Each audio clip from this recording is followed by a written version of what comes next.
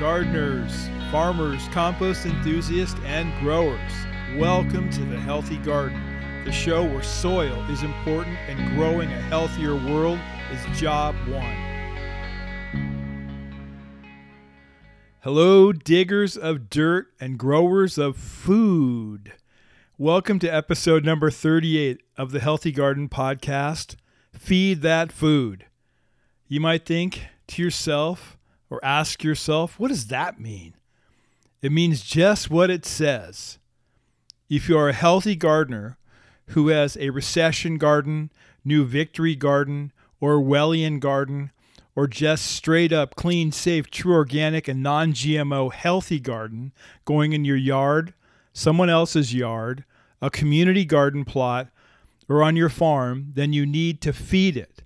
And I figured right now, as we roll into the tougher months of summer, and how and when we feed during the heat and stress of summer is critical to positive food production.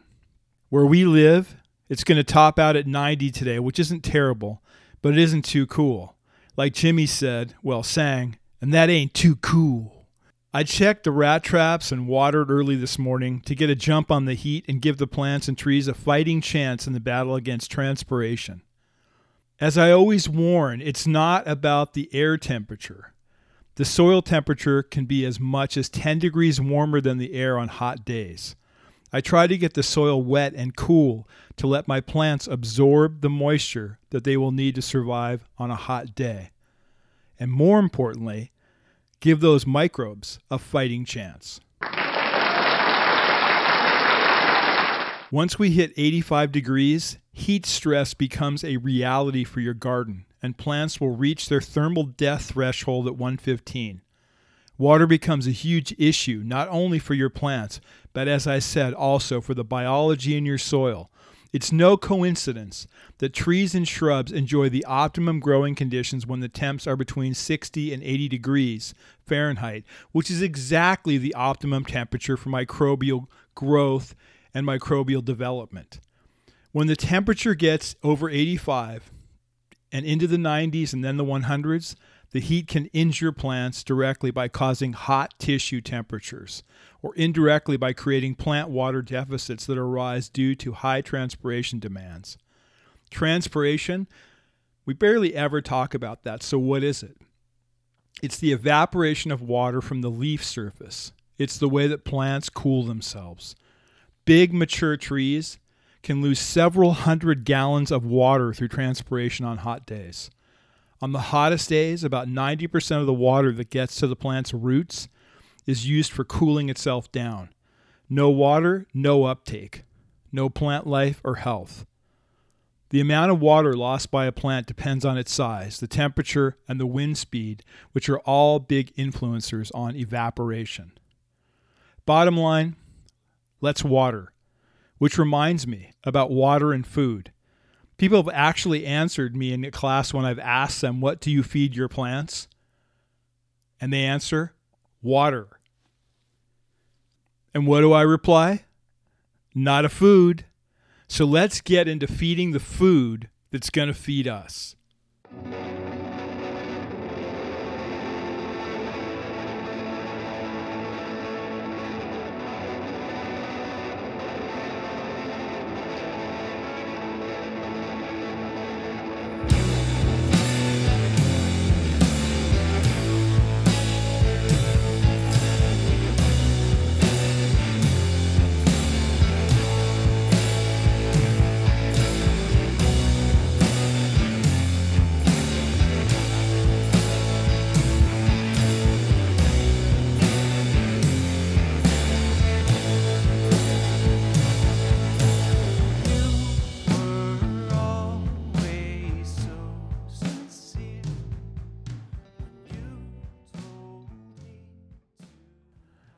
Hey there, healthy gardeners. Compost, true organic compost, is the elixir of life when it comes to your garden. Booze Blend Compost from Malibu Compost is farm-made, true organic, biodynamic, and non-GMO. It's 100% finished compost that is clean and safe to use in your healthy garden. And a little goes a long way when you're top dressing those beds. So stop by your local independent nursery and pick up a bag, or go online at www.malibucompost.com and get some today.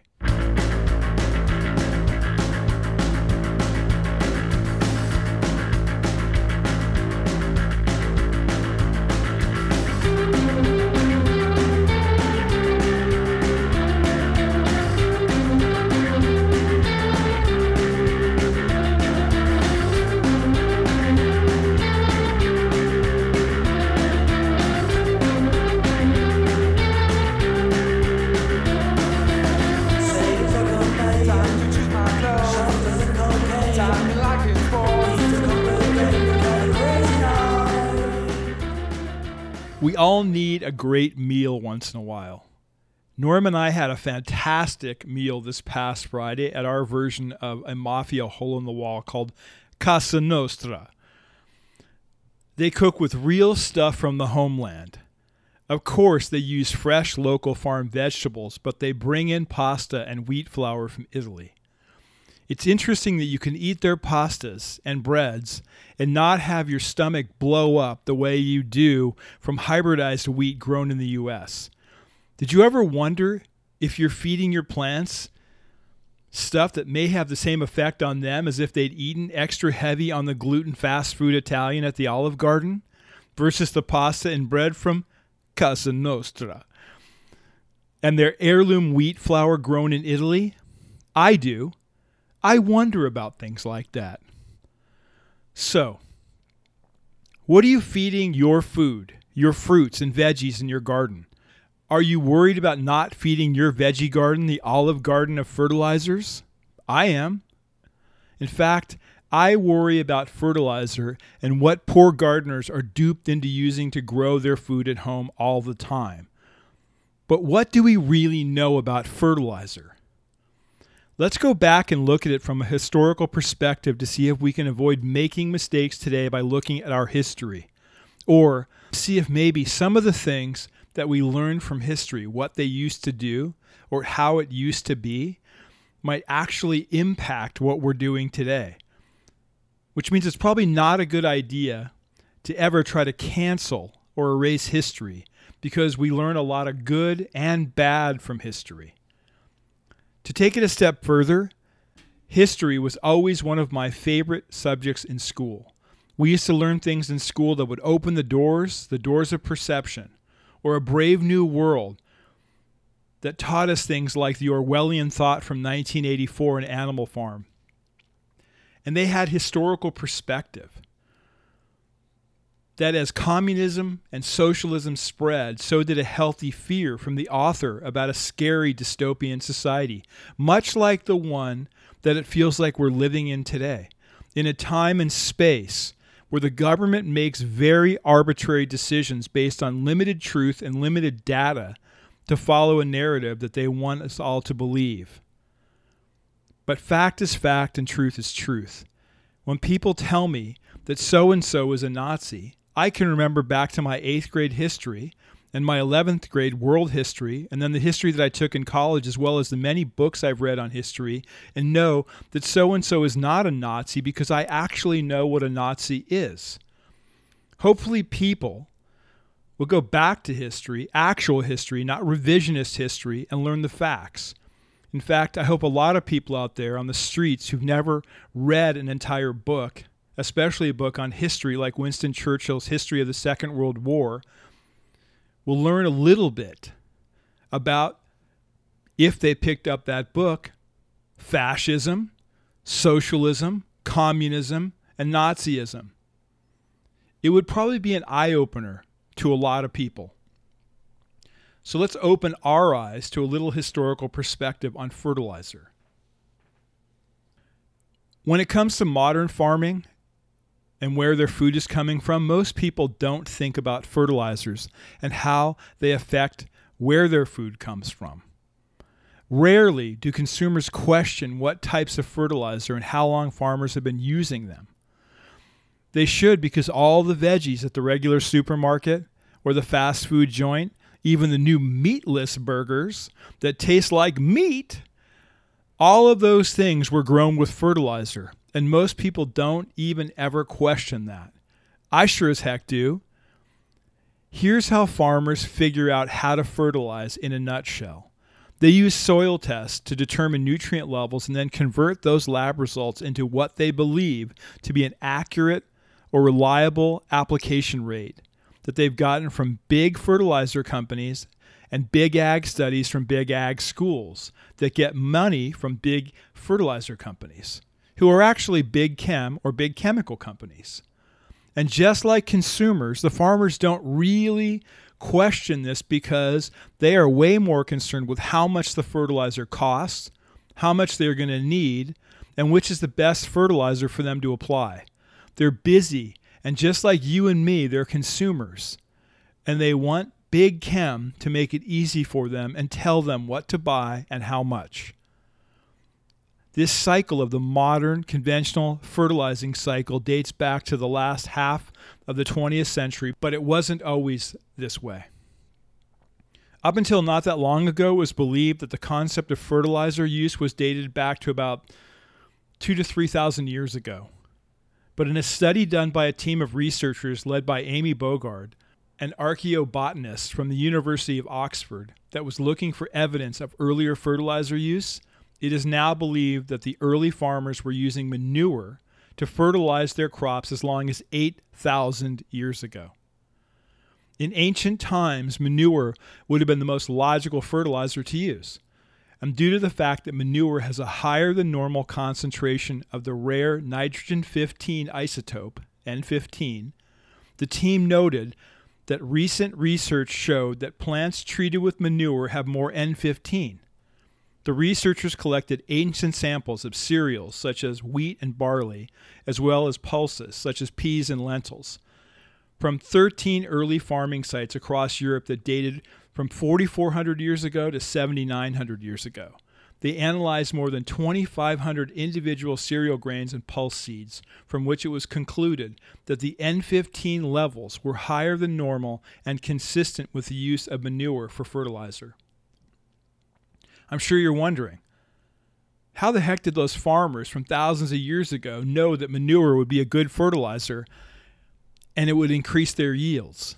Well, the researchers realized that these early farmers saw that crops grew better in areas where dung accumulated naturally, in the places where animals gathered. These places of high crop fertility were obvious to the farmers as they witnessed the increased productivity on their small plots. The Oxford researchers concluded that cropping and herding, base farming protocols that were developed around the same time, were integral to the future of agriculture from the very start. In later civilizations, from the Babylonians to the Egyptians, the Romans, and then the early Germans, it has been recognized that all of them used minerals or manure to increase yields on their farms. The common thread and the growth of farming, agriculture, and civilization is that their predominant source of fertilizer for thousands and thousands of years was manure. Now let's flash to the last century and when I believe things went astray. And for that, we look at the TVA, the Tennessee Valley Authority. In the 1920s and 30s, much of the soil of the Tennessee Valley region was tired, worn out, farmed, and flooded to the point of worthlessness. At the beginning of World War I, President Woodrow Wilson ordered the construction of 2 nitrate plants that would be powered by a hydraulic dam at Muscle Shoals, Alabama. The nitrates would be used to produce munitions for the war effort. Nitrates are an important element in the production of fertilizer. When the war was over, private interests eyed those plants with the idea of converting them to be peacetime manufacturers of fertilizer. Senator George Norris of Nebraska stepped forward to assert that Wilson Dam and the nitrate plants it powered could serve a larger public purpose. Norris argued that flooding and the lack of adequate power were problems for the Tennessee Valley, but their biggest problem by far was the extremely poor state of their soil. Back in the 1920s and 30s, much of the Tennessee Valley resembled a desert. When the TVA came into being, the Muscle Shoals nitrate plants were fired up again. They would be used to make fertilizer, but not for the mass market. They'd show private industry the way by demonstrating to the region and ultimately the nation the best methods of producing high-quality fertilizer, or so they thought. TVA Director Hancourt Morgan, an old farmer himself, took charge of the project. At Nitrate Plant Number 2, 2 aged electric carbide furnaces were converted into phosphate smelters. The operation was dubbed the National Fertilizer Development Center. In 1934, they were churning out pumped-up phosphate fertilizers like triple superphosphate and calcium metaphosphate. Don't those sound great to have with like a breakfast drink? As the names implied, these new products had several times the potency of the stuff farmers had been buying by the ton. TVA distributed these super fertilizers through county soil conservation associations. Farms were chosen as test farms where the TVA products and processes could be tried out. The farmer of the selected land got the fertilizer for free. All he had to do was pay the freight cost. And the neighbors got to see the benefits of buying top-grade fertilizer. The TVA got a chance to test its products on the ground. In the first 15 years of the fertilizer program, commercial sales of fertilizer in the Tennessee Valley increased 3 times faster than in the rest of the country. The results showed acre-for-acre farm productivity in the region reached levels never seen before. 40 years after the fertilizer program began, the farms of the once ruined Tennessee Valley were twice as productive per acre as the average American farm. As the U.S. entered the post-war era, the TVA fertilizer began being tested across the country in 35 different states. The new TVA chairman, Gordon Clapp, was convinced of the project's nationwide importance. He is quoted, "The long-range benefits of the TVA fertilizer program are not confined to any single group or area. Rather, they accrue to producers, distributors, and users of fertilizer regardless of whether or not they handle a single sack of TVA fertilizer. By strengthening the productive enterprise of farming and those who serve it, the TVA program serves the entire nation." Over the years, TVA's work on fertilizer came into line with new national goals. By the 1970s, the TVA was finding innovative ways to make production of nitrogen fertilizer less polluting. And that, my friends, is the problem. Chemical super fertilizers, even super-duper fertilizers, were and still are toxic polluters. The old school, once again, is better than the new school. Manure served to grow agriculture and man on this planet for thousands of years. Chemical fertilization was already destroying the planet in less than 50. You see, it can be important to know your history. Retain your history. Study your history. It can't be canceled because it is. You can't cancel reality. That's insane. Imagine if the bozos who ran Big Chem decided to cancel the fact, the truth, the wonderful reality that ancient farmers and civilizations used manure to grow food. Imagine that they ripped that out of the books or had big tech remove that from the articles and papers on the history of agriculture. Imagine that they said it was bad, that it had too much biology in it, that microbes are bad. So no more using good, clean, natural, composted manure because some illiterate fool, or worse, some dark, heartless, greedy corporation or corporations who control the political landscape and the soapboxers on the street said so. Imagine that.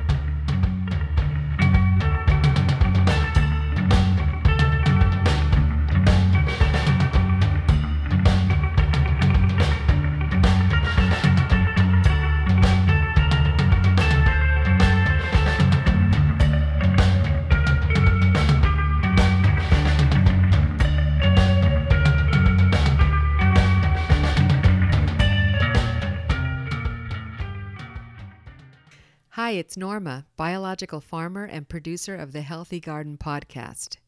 Did you know that Malibu Compost's website has a roadmap to how to grow food? Well, they do. If you go to MalibuCompost.com and scroll down to the bottom of their homepage, you'll see the steps to growing in-ground, the steps to growing in raised beds or pots, and the steps to growing fruit trees. All the dirty details are there at MalibuCompost.com.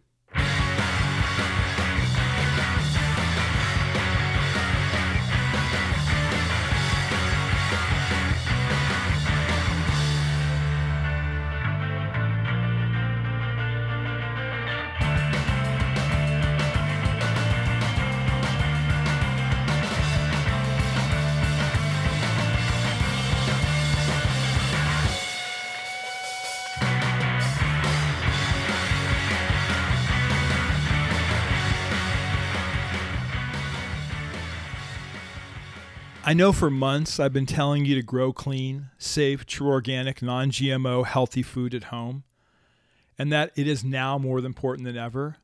Well, I am going to quadruple down on that statement. It is so massively important. We have not yet come to the third quarter of the year, and I hope that I'm wrong, but I think that the financial outlook is bleak. The coronavirus outbreak that started in Wuhan, China, has destroyed the global economy. But the global economy just doesn't know it yet because of the handouts, the subsidies, and the paycheck protection programs that governments all over the globe have been dishing out to soften the blow of shutting down the entire economy as they put their citizenry under medical martial law. When the money runs out, the money runs out. And in my opinion, you better know how to grow food, collect water, have some seeds, some compost, some dirt somewhere to grow in, or you're going to be in trouble. I'd also say learning to can stuff and learning how to stay safe. And I'm not talking about putting on a mask. I'm talking about a survival skill and learning and having skills like being able to grow food that make you valuable in a time of economic collapse. That may just save your life or your family's life. And I don't mean to sound like dun dun dun dun, but I'm telling you guys, it's all too weird out there. And again, I hope I'm wrong, but I don't think that I am, because none of what's going on out there makes any sense to me at all. So all right, we're growing food. So what are we going to feed it and how? We're going to feed our food by growing healthy soil. And what is healthy soil? Healthy soil is one that is full of biological or microbial diversity. That is how we feed the soil and grow the soil, by adding diversity and letting the biology in your soil grow and come to your beds that are actually in the ground or in your raised beds naturally. If you're growing in containers, then you're going to have to play the part of nature, and you're going to have to add the biology to help grow that soil. So, what does a soil that has microbial diversity look like? It's one that has bacteria, which is primary to life on Earth. They are unicellular cells that are lacking a nucleus, and there are billions of them in soil. Actinomycetes is a group of bacteria. They decompose complex mixtures of polymers in dead plants, animal and fungal material. They're the thing that give that earthy smell to soil. Then there's fungi, the long, slender filaments that have adapted to create the pores of soil. They decompose things by releasing enzymes from their hyphal tips. Protozoa are unicellular organisms that decompose organic materials. They eat bacteria. They're important in the process of mineralization, and that's how, in nature, as we've discussed before in the program, plants get nutrients, is when the biology, the microbes in the soil, the protozoa in the soil, break down organic matter and release nutrient for plant uptake. There's soil animals in healthy soil, nematodes. We've talked about adding nematodes into the soil, into your raised beds, and into soil mixes. Nematodes are microscopic roundworms, and they eat larvae. Another type of soil animal is a microarthropod, and it's like a springtail. They decompose organic matter. You see them all the time in different compost piles. And then there's earthworms, and they help improve the aeration of the soil. How are we going to grow healthy soil? How are you going to grow healthy soil? The first thing you're going to do is hopefully at home you're composting. And we've talked about that. And hopefully you heard Norma's episode where she talks about how to make great compost. Super important to make compost at home.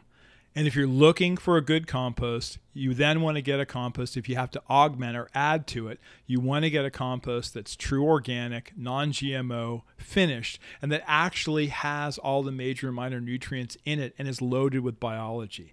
What you're going to do in your beds and in your raised beds, you're going to add a 1/2 inch to 1 inch of compost at the beginning of every single growing cycle. So when you're in a new cycle, you're going to add that compost. So what's in compost? Good finished compost has nitrogen, ammonia, nitrate, phosphorus, potassium, calcium, magnesium, sulfate, boron, and then other things like chloride, aluminum, sodium, arsenic in healthy doses, natural doses, cadmium, chromium, cobalt, copper, iron, lead, manganese. All of these elements are necessary in our body and in our soil. You're then going to amend your beds as you need more compost. You're also going to occasionally want to amend your beds. And what I do when I amend them is I use things like a 1/16 of an inch of kelp or organic alfalfa or a little bit of mined basalt, rock dust, good worm castings that are real worm castings. Never use. What are the things I say never use? Bone meal, blood meal, feather meal, or cottonseed meal in your organic garden. Then you take your kelp meal, your alfalfa meal, your rock dust, and you cover with 1/16 of an inch to 1/8 of an inch of compost, and you water it in. You're going to start top dressing everything at a 1/16 of an inch to 1/4 of an inch with your good finished compost every 6 weeks. If you're into mulch, go ahead and use your mulches, but you can use green mulches that are living mulches. You can use organic straw. You can use leaves that you've crushed or ground up. You can use grass clippings from your lawn if they're organic. You can use weeds. You can do cover crops. We've even done in certain areas of ours where we've got more acidic plants in there. We've used some of our pine needles that have been an incredibly good mulch that have created a great soil beneath the surface. Again, the 5th thing I talk about is add the beneficial insects in the ground.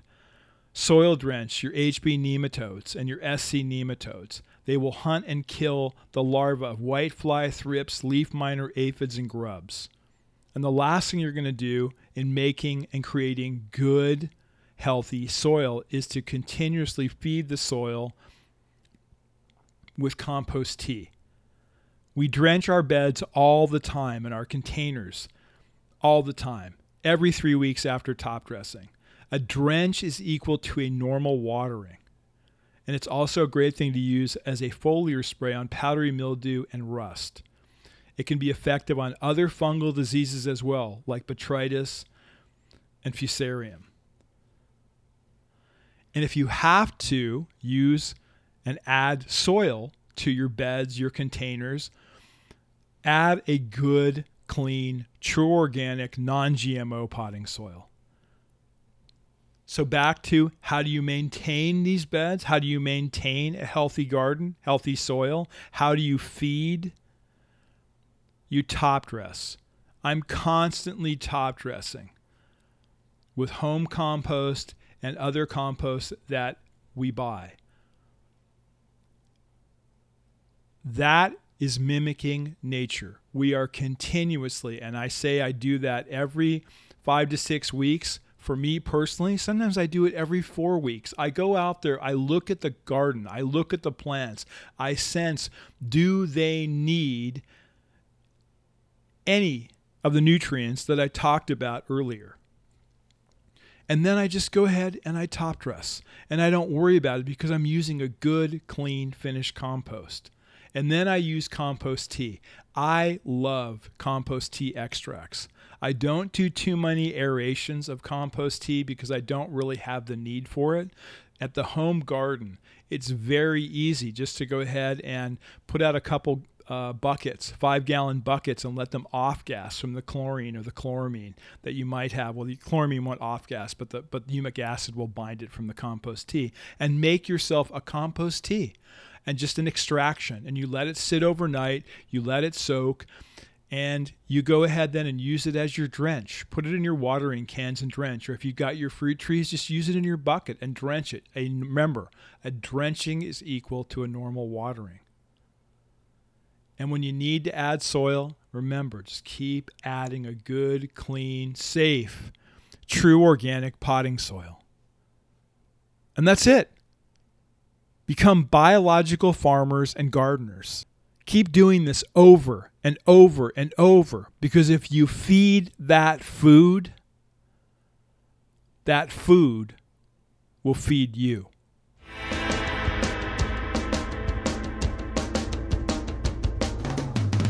That concludes this episode of the Healthy Garden Podcast.